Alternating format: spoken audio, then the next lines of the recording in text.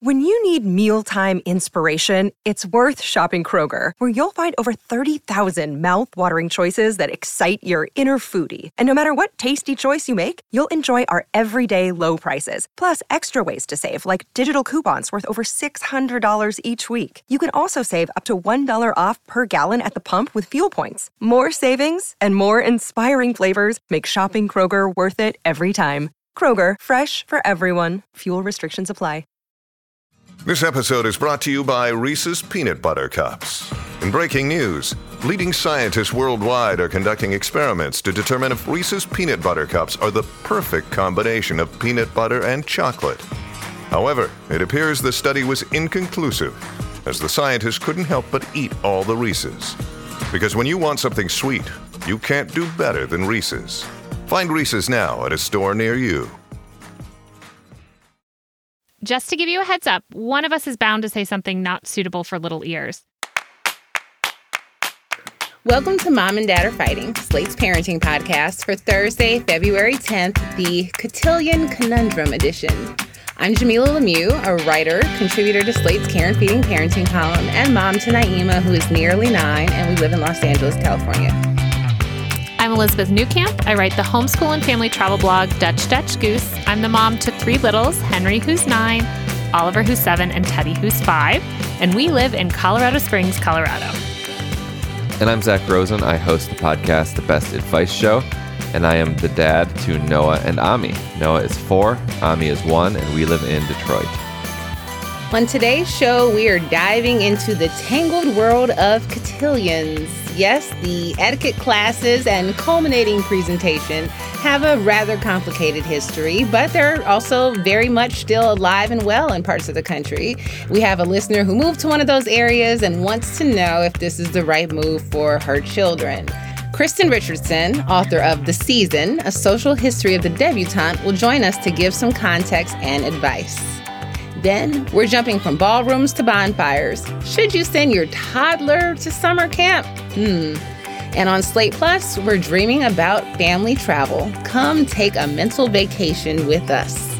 But first, Zach has been on a quest to slowly move his daughter's musical taste away from toddler tunes, and listeners have a lot to say about the topic. Zach, can you give us an update? Yeah. So first of all, listeners, it means so much that you're invested in this along with me, and you have such great advice. Reshma recommends the movie Sing and the sequel Sing 2, which features popular covers of songs by U2 and Coldplay and Whitney Houston, among others. And Reshma says her kids have slowly ventured into the original versions of some of those songs, which that is like exactly what I'm trying to do. Similarly, Erica wrote in to say that I should watch Beat Bugs on Netflix. That is apparently a show that has all Beatles music or Beatles covers, and now Erica's kids love the original Beatles versions of those songs from that show. I'm going to watch this stuff if I can get Noah to stop watching Lion King, because she's pretty obsessed with that. These are very good ideas, and I am hopefully going to report back very soon that Noah is listening to some really cool music. Thanks for writing, and we love getting your email. You can always write to us at momanddad@slate.com. Now let's move on to some parenting stories from our week. Let's start with you, Elizabeth. Kick us off. I'm taking a big old fail. We got a couple more inches of snow after some pretty significant snow and wanted to take the kids to, there's this really great toboggan hill here that, like, when we get a lot of snow, we can't really get to because it's not far, but it's difficult to get to when the roads aren't plowed. And so kind of the ideal time to go there is after a big snow, the roads have been cleared, and then you get just like an inch or two.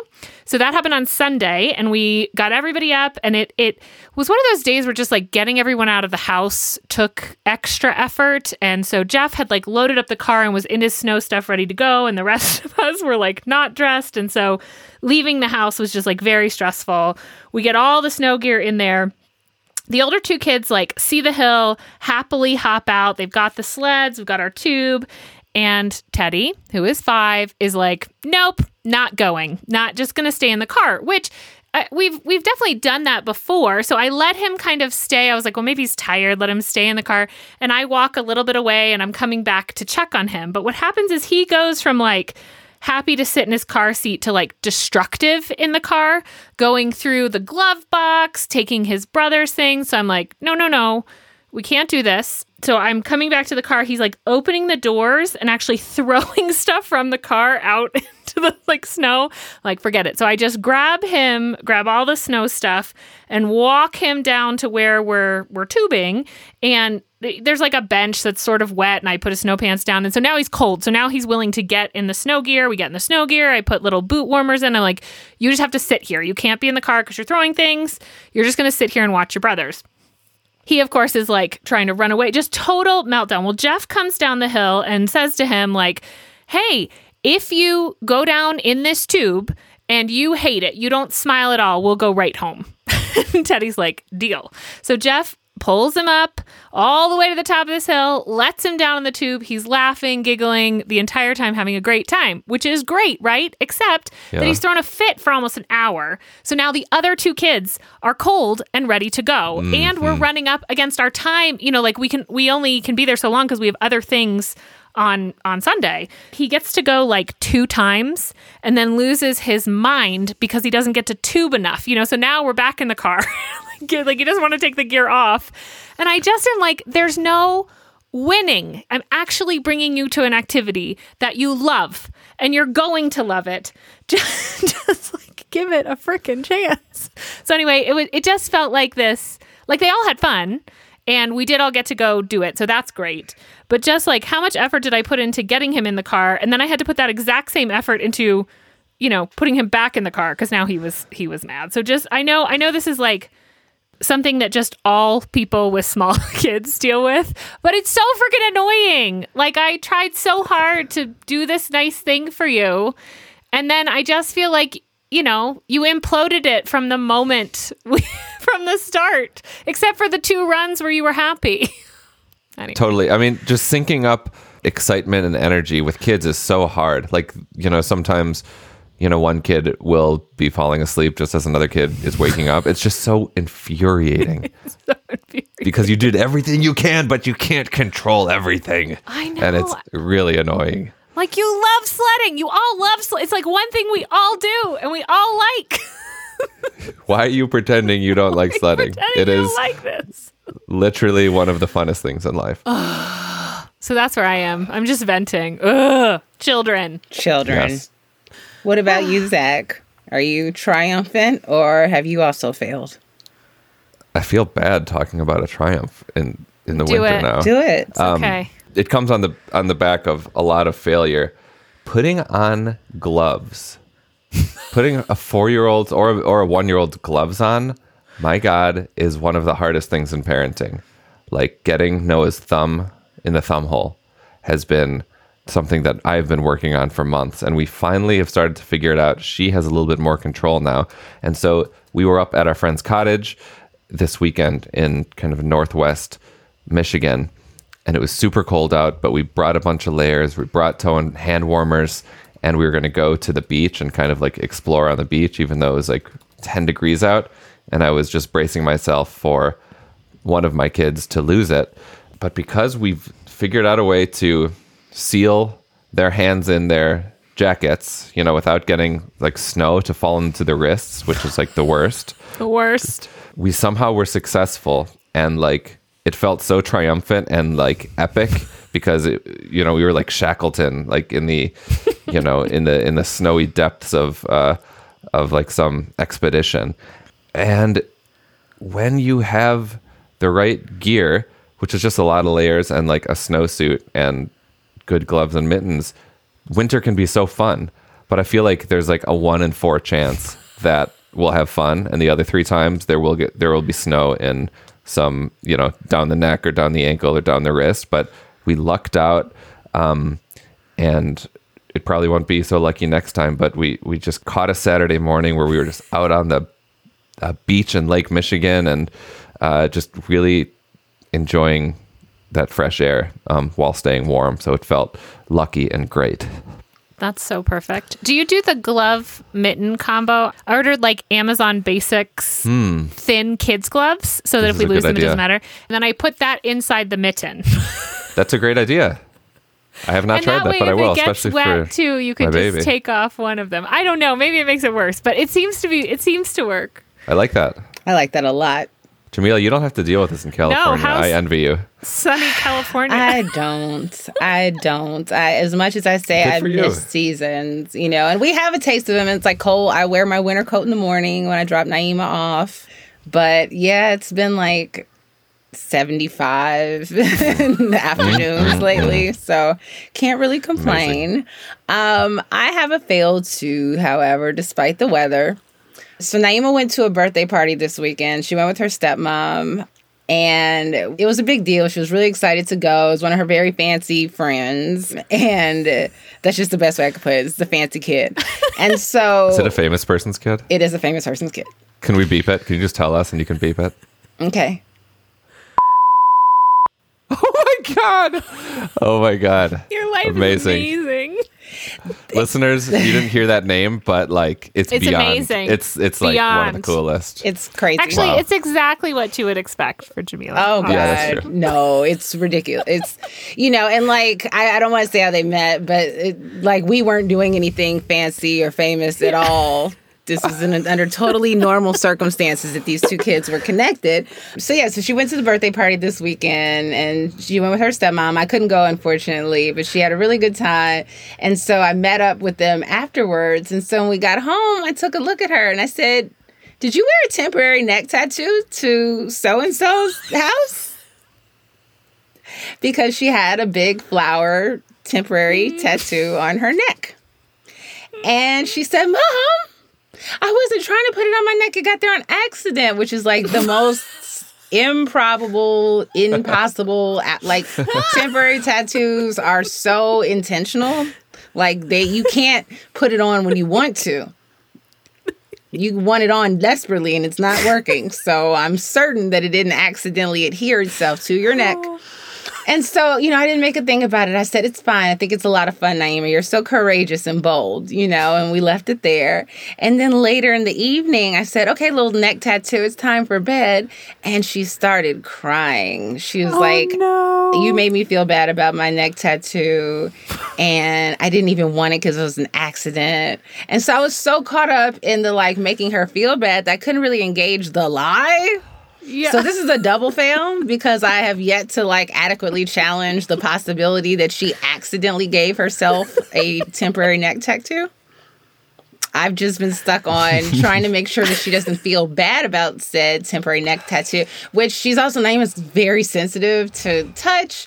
And she's having a hard time getting it off. And I'm like, "Well, let me just rub it off." And she's like, "No, I don't want it anymore." And so yesterday she was trying to cover it up with her hood. And I was like, "Well, no, that's not going to work all day. It's like a whole thing." So my fail is making her feel bad, which I actually thought it was super cool. It was just the old black lady in me was like, "You wore that?" I just couldn't help it. I turned into my mom for 2 seconds and then I unturned comes it. out. It just comes out.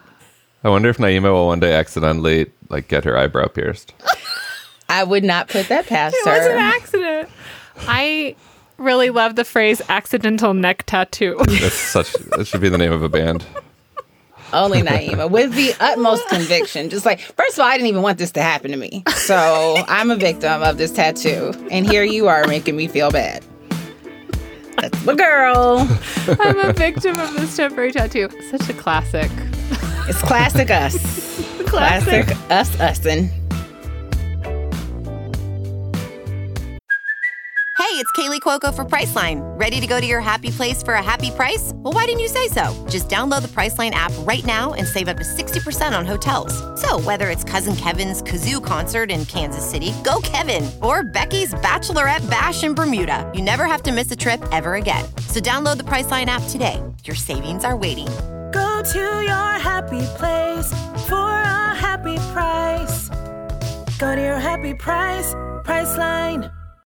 This episode is brought to you by La Quinta by Wyndham.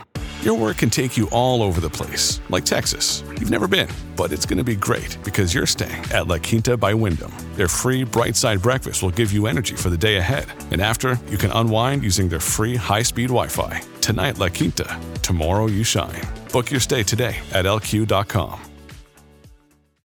All right, let's move on to our first listener question, being read, as always, by the lovely Shasha Leonard. Dear Mom and Dad, my family relocated from the Midwest to a southern city several years ago, and now that our oldest daughter is 11, we are learning about the southern mainstay that is cotillion. Cotillions historically were racially segregated and limited to elite social classes, though that seems to have changed with the times. Sort of. The girls must wear white gloves and conservatively cut formal dresses, and the dance pairings are strictly boy-girl. The materials we've gotten describes it as fun, organized, upbeat, and safe social activity for middle schoolers to learn timeless dances and social graces.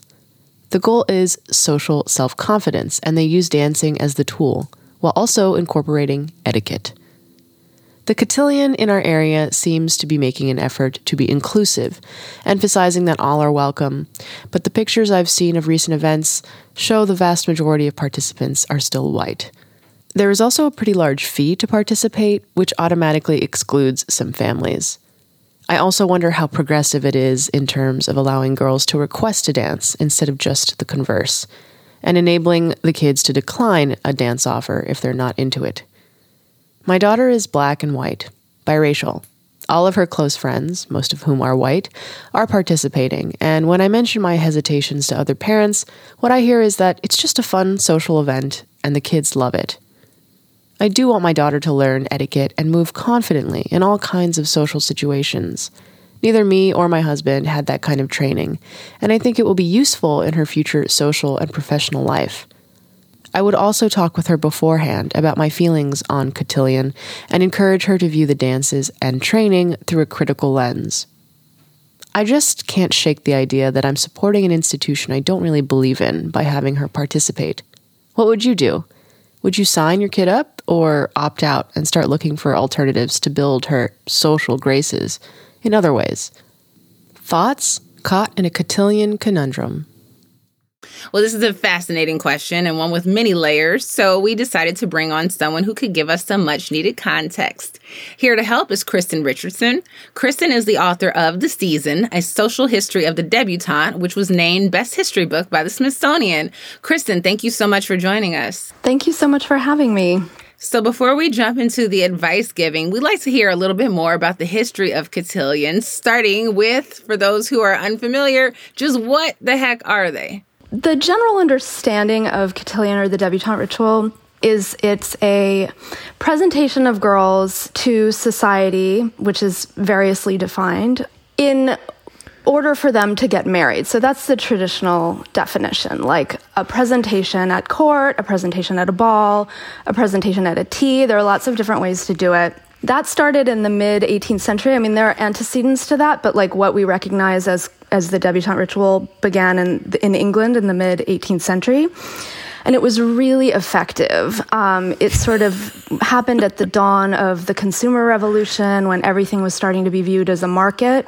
And so it was pretty natural to start seeing daughters as something that can be traded. And, there's a lot of history there. So, it was really successful in getting people married. And so it got exported to pretty much all of the British colonies at around that time. So we've had it in the U.S. since that same period, like the early to mid, like 1730s, 1740s. It was successful as a social climbing tool as well. So in the U.S., where we don't have an aristocracy, it really helped create one. So, but I was really interested that the woman with the question was biracial, because there is a really segregated debutante ritual in the U.S. So there's a really robust, long history of Black debutante balls, as well as white. So when I saw the question after having been asked to do this, I was like, oh, yes, this is a really complex question, whereas it may be less so, depending on the person's background. So cotillion is slightly different than the debutante ritual, actually. So cotillion used to be, it's just a dance. It's like a square dance that you might see or recognize in like a Jane Austen movie, something like that, where you see people dancing either in lines or in squares.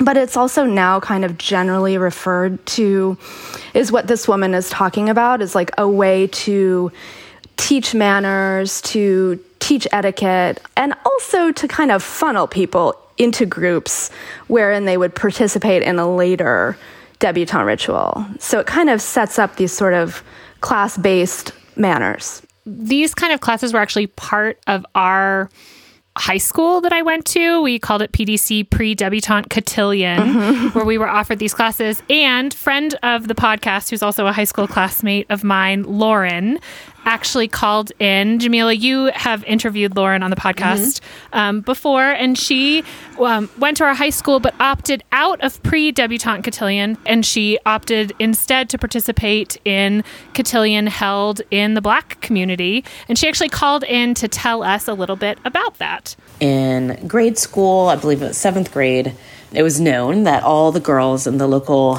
private schools would be invited to this country clubs dance where the girls would, say Hawkins style, the girls would invite the boys. But it was also well known, especially amongst, the few kids of color, that this club had only recently been desegregated. And, I think they sent out the invitation to everybody in the school. They didn't try to do any research to see who was of what background, but, at least we widely felt that we wouldn't be welcome. Or that even if we were welcome, we didn't want to give our money towards that. So I can't remember which it was. There was maybe a mixture of the two, but I didn't even think twice about not going. I thought that it was messed up and problematic and really lame that this was still a thing, and that the club, I don't know, within the past decade, it only started letting in Blacks and Jews. But I didn't want to be part of it. A lot of my classmates did, and I don't think I faulted them for it. Unfortunately, I don't think there was a lot of accountability in that time for whether or not you were supporting things, at least, amongst middle school and high schoolers. Later on, my mom was a member of the Delta Sigma Theta chapter in our area. I ended up doing a debutante cotillion, which, ended up being all Black. I don't think it was exclusive. I think it's sort of the same thing. And so we did the etiquette lessons and the dancing and all that. And I happily participated in that. It's a little bit corny. There's definitely gender things, and I don't know if I would do that for my kids today, but it's sort of interesting to think back on it. Yeah, I did this, so first of all, I did this, but I did it in Southport, Connecticut in the sort of mid to late 80s. We started in 5th grade, and we didn't call it cotillion, though. It was called dancing school. I think the way it was viewed there was very much as a class building and class maintaining activity. In Connecticut at that time, it was all white kids, which says a lot, right? So I think it's really interesting, what Lauren experienced makes a lot of sense to me, that you would look at it and associate it with this really intense whiteness and everything that means, right? Also, one key distinction between the debutante ball in the white community and in the Black community is that within the Black community, it really grew out of the uplift movement. It was started by the Black community. It was for the Black community. And there's a lot of problematic class stuff within the Black community around the debut. So it's not this is some thing with no complexity. But I think it's important to emphasize that it was not just a carbon copy of the white experience. So, aesthetically, it looks really similar in a lot of ways. The dresses are white, not everywhere, but mostly. And the ritual itself can be really similar. There's a presentation, but within the Black community, there's other stuff as well. There are often scholarships awarded. There are often mentoring. And I can tell you, I did not actually come out. I decided no, I was not within my value system at all. So I didn't do it. But I can say with, total confidence that it's the more you know, the less likely it is that you'll do it. It's interesting how layered it really all is. It seems like a pretty easy question, right? But I think even as our listener, as she goes to write the letter and gets into it, realizing kind of how complicated it is. Well, it is really complicated, and I think it also reflects this sort of ugly reality that we don't enjoy talking about, which is that if you do this stuff, you learn a way to be in the world, and you learn it at a young age, and it becomes natural to you. So you don't have to learn things as an adult when it's like learning a language. Much easier to do when you're a kid. You know, it's a very effective way to advance. You know, it's an uncomfortable place to be, where you have to ask yourself, like, do I want to live 100% within my values, or do I want my child to have advantages? And people do not want to deal with that. That's a really hard thing to do. Like, when I was invited to be a debutante, it was like in the grungiest time of the 90s, and it was really easy to say no to, because everyone was like, no, this is horrendous. Lame. Yeah, lame, like terrible in every way. So, yeah. Do you guys... Oh, sorry, go ahead, Zach. I was just going to say my only association with this culture is when Donna Martin drops out of college and moves to Houston. In 90210, and like she just like takes the semester off, and it was like so strange. And they also use, I remember they also used that episode as a kind of critique of racism. Like Donna's mom was like upset that she was dancing with a black man, but that was in the mid 90s too. So interesting. I wonder if that caused any sort of resurgence or decline in the movement. Well, it ebbs and flows. You know, I mean, something I write about briefly in my book was that when I graduated from college, I moved to France. And this was sort of in the Bush years, the second Bush, I should say. When it was really unpopular when I left, but when I came back with this sort of resurgent conservatism, it really was popular again. And I was shocked. And that's kind of what spurred me to write this thing, because, you know, I had younger cousins who were kind of coming out, and I thought that would have been, you know, really dead. And I think the fact that people view it as ridiculous is actually part of its power, is that it just keeps on trucking along with people kind of not paying enough attention to it.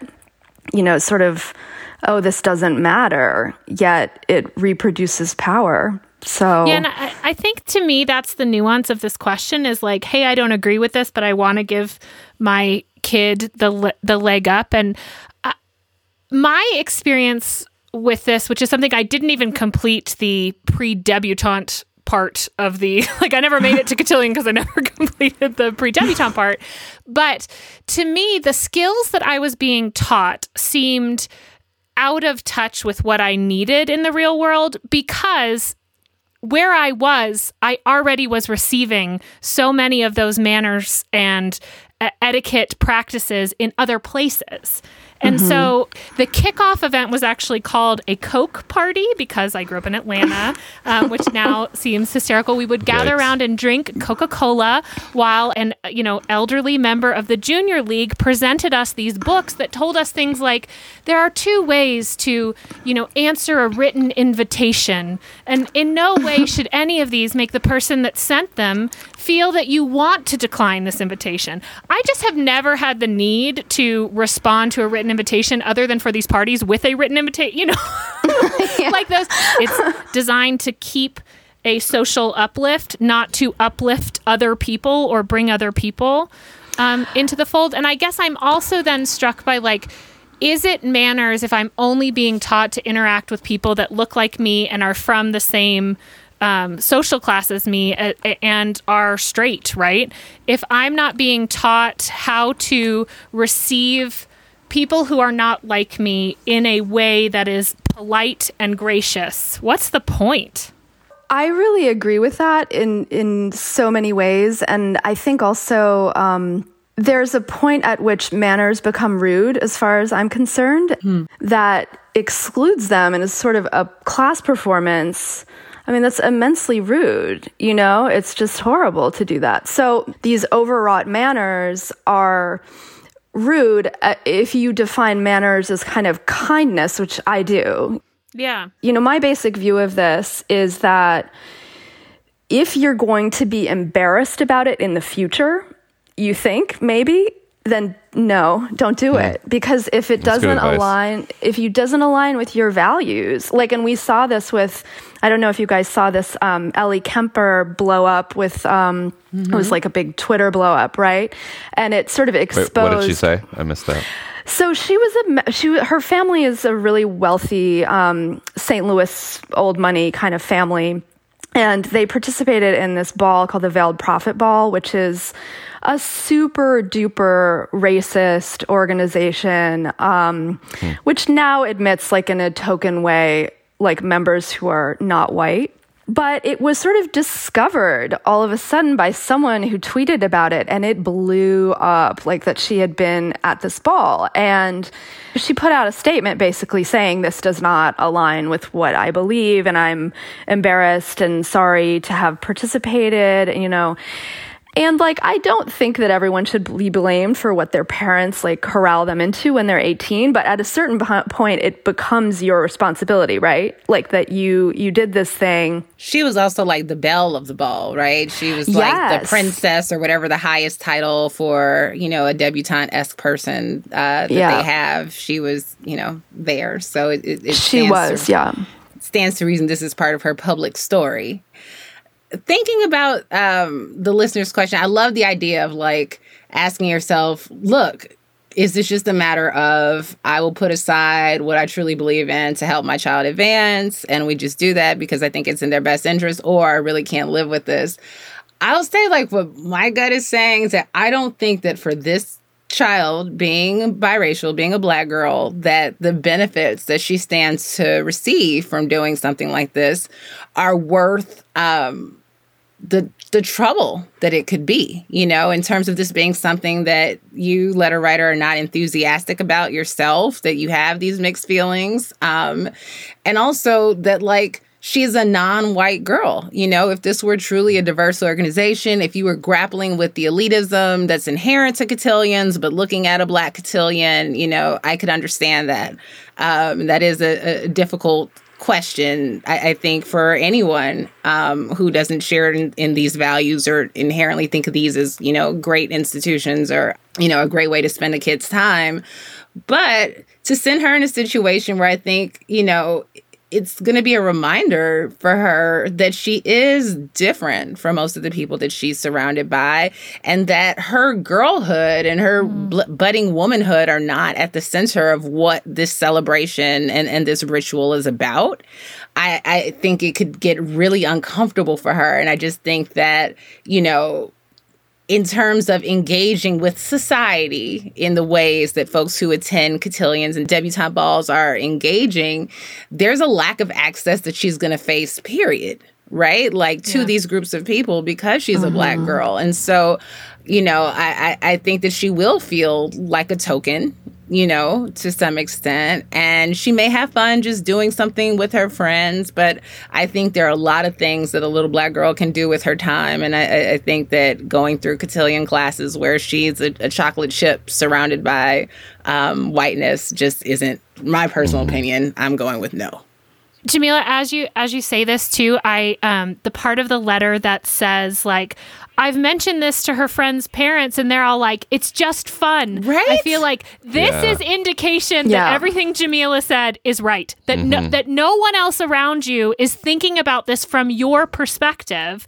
And then again, I come back to, I think what I'm harping on, that the idea of manners to me are that you do look at the perspective of someone else and say, how do I make this person feel comfortable? Well, and not only that, I think then her role could also become, you know, as the person who makes it all okay, right? Who's like, oh yeah, this is not, you know, a white supremacist performance. This is like, look at that Black girl, you know, which is, you know, super common kind of tokenism. But I think when people have asked me about this on other occasions, I really encourage them to think about who it's for.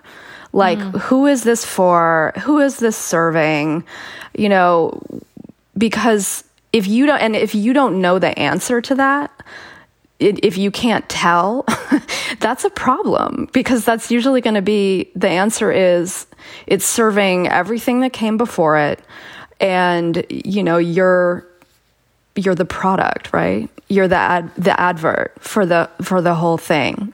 So, I would vote too. I know I'm supposed to be the person providing like the context, but context and advice giver, dual service. But as a person who didn't do it myself, I wouldn't recommend it to others. I've never found if it were a Black cotillion, I would not have that advice. I think it's much more nuanced. And there are lots of different ways to do it. It's classism within that community as well, but it's more nuanced. Letter writer, I think we're all in agreement here. Me, Zach, Elizabeth, Kristen, we've decided it's a no for the cotillion. That's just our expert opinion. You don't have to listen to that. Look for somewhere else to teach these things that you felt that you missed or that you wish you knew, or teach them in your home or practice them, or get a group of women together in a different context and practice your table manners or have a fancy meal. I just think there's lots of opportunity to teach these skills and teach the manners that you want your child to have to navigate the world, rather than letting this body decide what those manners should look like. Absolutely. Listeners, we will have a link to Kristen's book in the show notes. Check it out. It's called The Season, A Social History of the Debutante. Kristen Richardson, thank you so much. We really, really appreciate you joining us. Oh, thank you so much. It was really fun. Hey, it's Ryan Reynolds, and I'm here with Keith, co-star of my upcoming film, If, only in theaters May 17th. Do you want to tell people the big news? All right, I'll do it. Sign up now and you'll get unlimited for $15 a month and 6 months of Paramount Plus Essential Plan on us. MintMobile.com/switch. Upfront payment of $45 equivalent to $15 per month. Unlimited over 40 gigabytes per month. Face lower speeds. Videos at 480p. Active Mint customers by 531.24 get 6 months of Paramount Plus Essential Plan. Auto renews after 6 months. Offer ends May 31st, 2024. Separate Paramount Plus registration required. Terms and conditions apply if rated PG. Look, Bumble knows you're exhausted by dating. All the must not take yourself too seriously and 6'1" since that matters. And what do I even say other than, hey? Well, that's why they're introducing an all-new Bumble, with exciting features to make compatibility easier, starting the chat better, and dating safer. They've changed, so you don't have to. Download the new Bumble now. Another day is here, and you're ready for it. What to wear? Check. Breakfast, lunch, and dinner? Check. Planning for what's next and how to save for it? That's where Bank of America can help. For your financial to-dos, Bank of America has experts ready to help get you closer to your goals. Get started at one of our local financial centers or 24/7 in our mobile banking app. Find a location near you at bankofamerica.com/talktous. What would you like the power to do? Mobile banking requires downloading the app and is only available for select devices. Message and data rates may apply. Bank of America NA, member FDIC. On to our second listener question. Take it away, Shasha.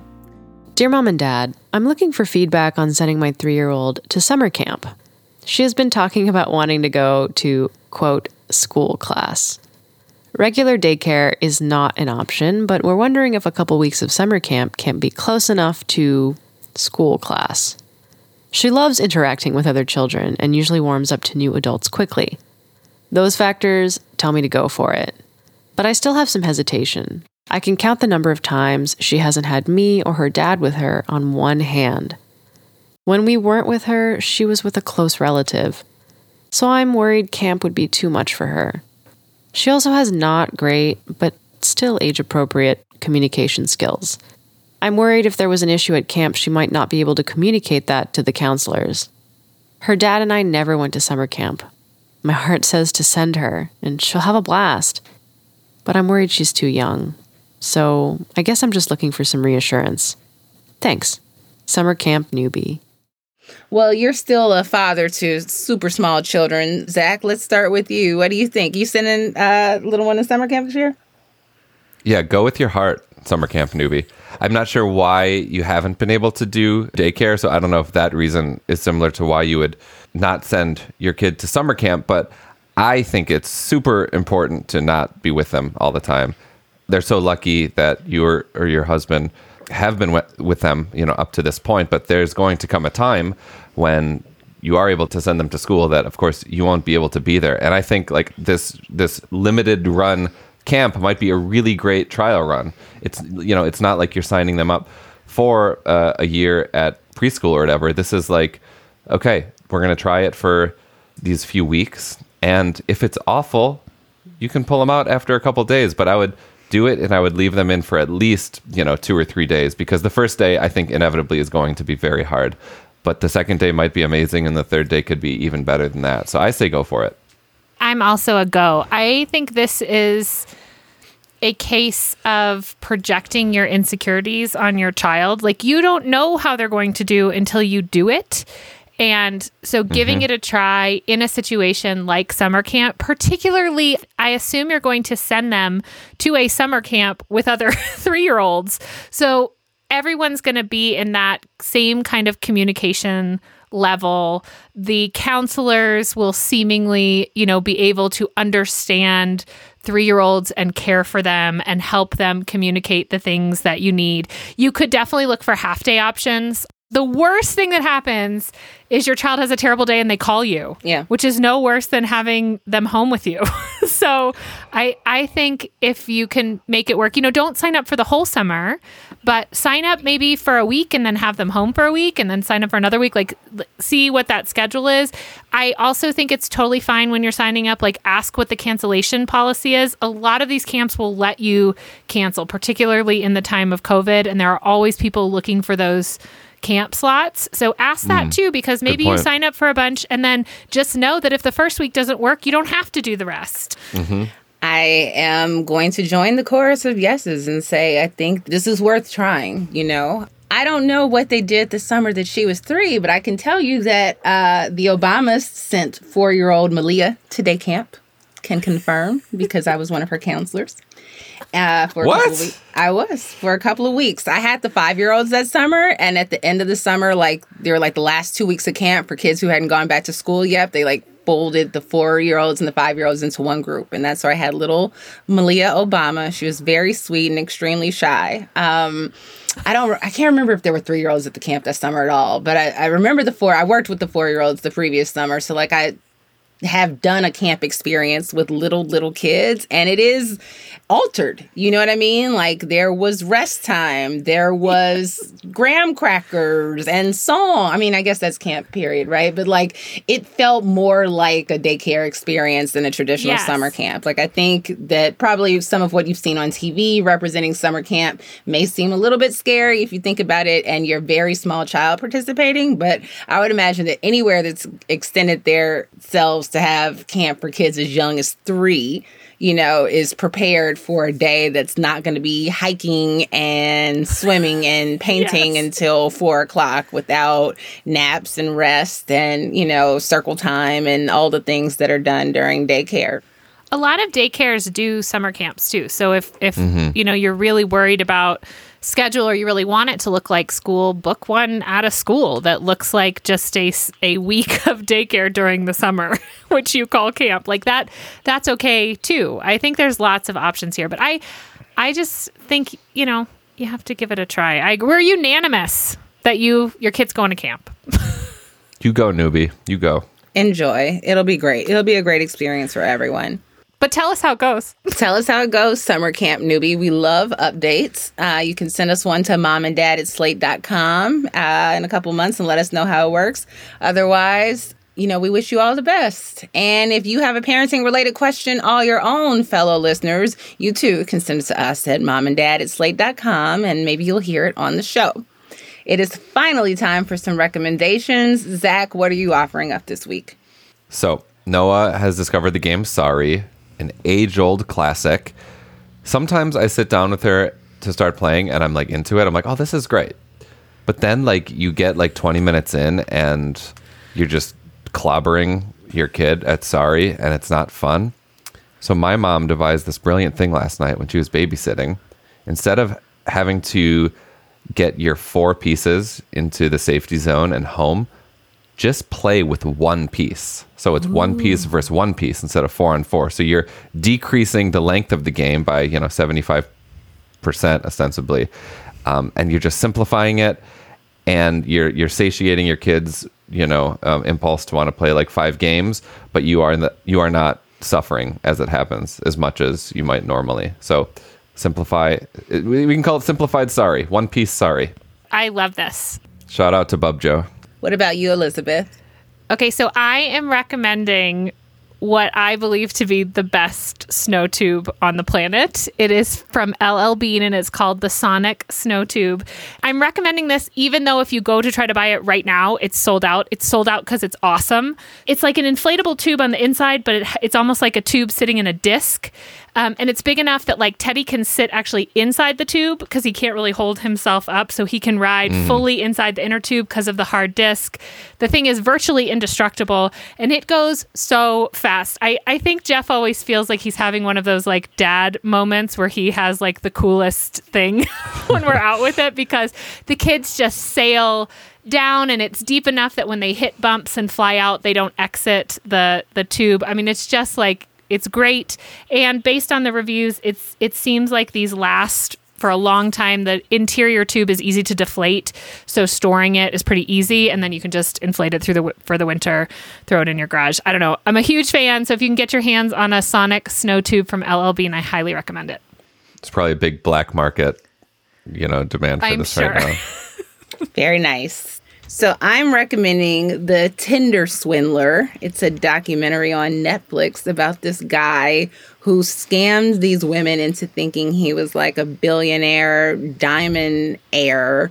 And he was just a scammer. And like, he got these women, like these nice girls to like fund his lifestyle. Like he was taking private jets and eating the best food and staying at all these exotic places and documenting it all for like a huge Instagram following. And it was all, basically through money that he'd scammed from women. And he was using Tinder. Wow. And like, you probably should know that like if you meet a guy on Tinder and like within a week he tells you, he's a billionaire's son and he's going to fly you out and like he's love bombing you, that's probably a good sign that he's not on the up and up. But it's a really, really interesting story. Sounds interesting. And it's on Netflix. Is that what we... Yes, it's on Netflix. Okay. I'm going to watch it. Check it out. Love to know what you think. And that is it for our show. Before you go, listeners, please subscribe and leave us a review on Apple or Spotify. Or better yet, tell your friends. We love referrals. And if you have a question for us, email us at momanddad@slate.com or post it to the Slate Parenting Facebook group. Just search for Slate Parenting. This episode of Mom and Dad Are Fighting is produced by Rosemary Belson. For Zach Rosen and Elizabeth Newcamp, I'm Jamila Lemieux. Thank you for listening. Judy was boring. Hello. Then Judy discovered ChumbaCasino.com. It's my little escape. Now Judy's the life of the party. Oh, baby, mama's bringing home the bacon. Whoa, take it easy, Judy. The Chumba life is for everybody. So go to ChumbaCasino.com and play over 100 casino-style games. Join today and play for free for your chance to redeem some serious prizes. ChumbaCasino.com. No purchase necessary. Void where prohibited by law. 18+ terms and conditions apply. See website for details.